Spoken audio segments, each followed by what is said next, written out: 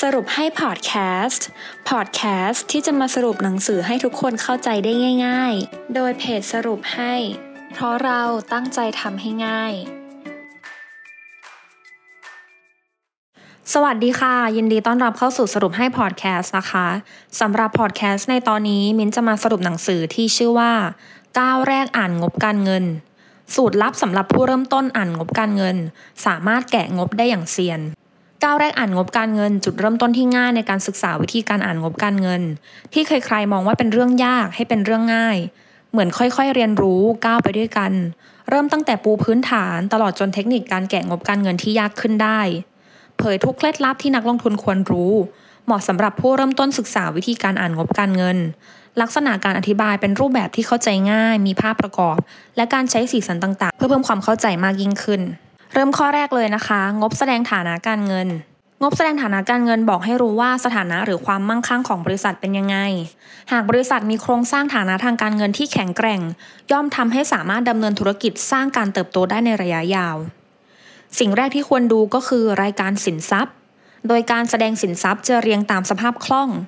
ดังนั้นเงินสดจะโชว์อยู่ในบรรทัดแรกเพราะมีสภาพคล่องสูงที่สุดและสามารถนำไปใช้จ่ายได้ทันทีหมายความว่าบริษัทต้องมีสินทรัพย์ที่สามารถแปลงเป็นเงินสดได้ทันทีหรืออาจเป็นเงินสดก็ได้ข้อมูลด้านสินทรัพย์ในเบื้องต้นนะคะจะทำให้เรารู้ถึงขนาดธุรกิจการเติบโตการเปลี่ยนแปลงโครงสร้างเงินลงทุนในสินทรัพย์ถัดจากนั้นให้ดูหนี้สินซึ่งหลักๆก็เป็นหนี้สินหมุนเวียนกับหนี้สินไม่หมุนเวียนโดยข้อมูลนี้นะคะจะทำให้เห็นสภาพคล่องทางด้านการเงินเพราะบริษัทควรมีสินทรัพย์เช่นเงินสดหรือลูกหนี้มากกว่าหนี้สินระยะสั้นหมายความว่าเมื่อรวมสินทรัพย์กับรวมหนี้สินแล้วฝั่งสินทรัพย์ควรมีมากกว่าส่วนสุดท้ายให้ดูส่วนของผู้ถือหุ้นและกำไรสะสมซึ่งบอกถึงเงินลงทุนตั้งแต่จัดตั้งรวมกับกำไรสุทธิที่เกิดจากการทำธุรกิจตั้งแต่ก่อตั้งจนถึงปัจจุบันหากมีกำไรสะสมสูงแสดงถึงความสามารถในการทำธุรกิจที่ดีมีประสิทธิภาพและมีโอกาสที่บริษัทจะจ่ายเงินปันผลให้กับผู้ถือหุ้นอีกทั้งยังตรวจสอบถึงความมั่นคงของบริษัทได้อีกด้วยค่ะโดยผ่านอัตราส่วนหนี้สินต่อทุนหรือว่า DE ratio นะคะหากผลลัพธ์ DE ratio ออกมาสูงเช่น4เท่า6เท่า10เท่าเป็นต้นแสดงว่าบริษัทมีการกู้หนี้ยืมสินมาดำเนินธุรกิจมากจนเกินไปหากสนใจลงทุนก็ควรระมัดระวังเพราะในอนาคตอาจจะมีปัญหาด้านสภาพคล่องหรือมีผลขาดทุนสุทธิดังนั้นอัตราส่วนนี้ยิ่งต่ำก็ยิ่งดีซึ่งโดยทั่วไปแล้วไม่ควรเกิน2เท่าค่ะข้อที่2งบกำไรขาดทุนเบ็ดเสร็จแสดงให้เห็นว่าในแต่ละงวดของผลการดำเนินงานของบริษัทเช่น1ไตรมาส1ปีบริษัทมีผลการดำเนินงานเป็นยังไงอย่างแรกที่ต้องดูก็คือรายได้บอกถึงเมื่อผลิตสินค้าหรือบริการแล้วขายได้มากน้อยแค่ไหนส่วนค่าใช้จ่ายจะบอกให้รู้ว่าในงวดนั้นๆบริษัทมีประสิทธิภาพในการควบคุมต้นทุนและค่าใช้จ่ายดีแค่ไหนเมื่อดูทั้ง2 อย่างนี้แล้วนะคะก็จะนำไปสู่การวิเคราะห์ความสามารถในการทำกำไรข้อมูลงบกำไรขาดทุนเบ็ดเสร็จในเบื้องต้นเนี่ยทำให้เห็นว่าบริษัทสามารถทำธุรกิจได้ดีแค่ไหนมีโอกาสเติบโตในอนาคตหรือไม่และมีความสามารถในการทำกำไรสู้กับคู่แข่งได้ไหมค่ะข้อที่3งบกระแสเงินสดบอกถึงบริษัทมีสภาพคล่องในการทำธุรกิจมากน้อยแค่ไหนมีแหล่งเงินทุนมาจากที่ไหนบ้างและใช้เงินไปลงทุนอะไรบ้าง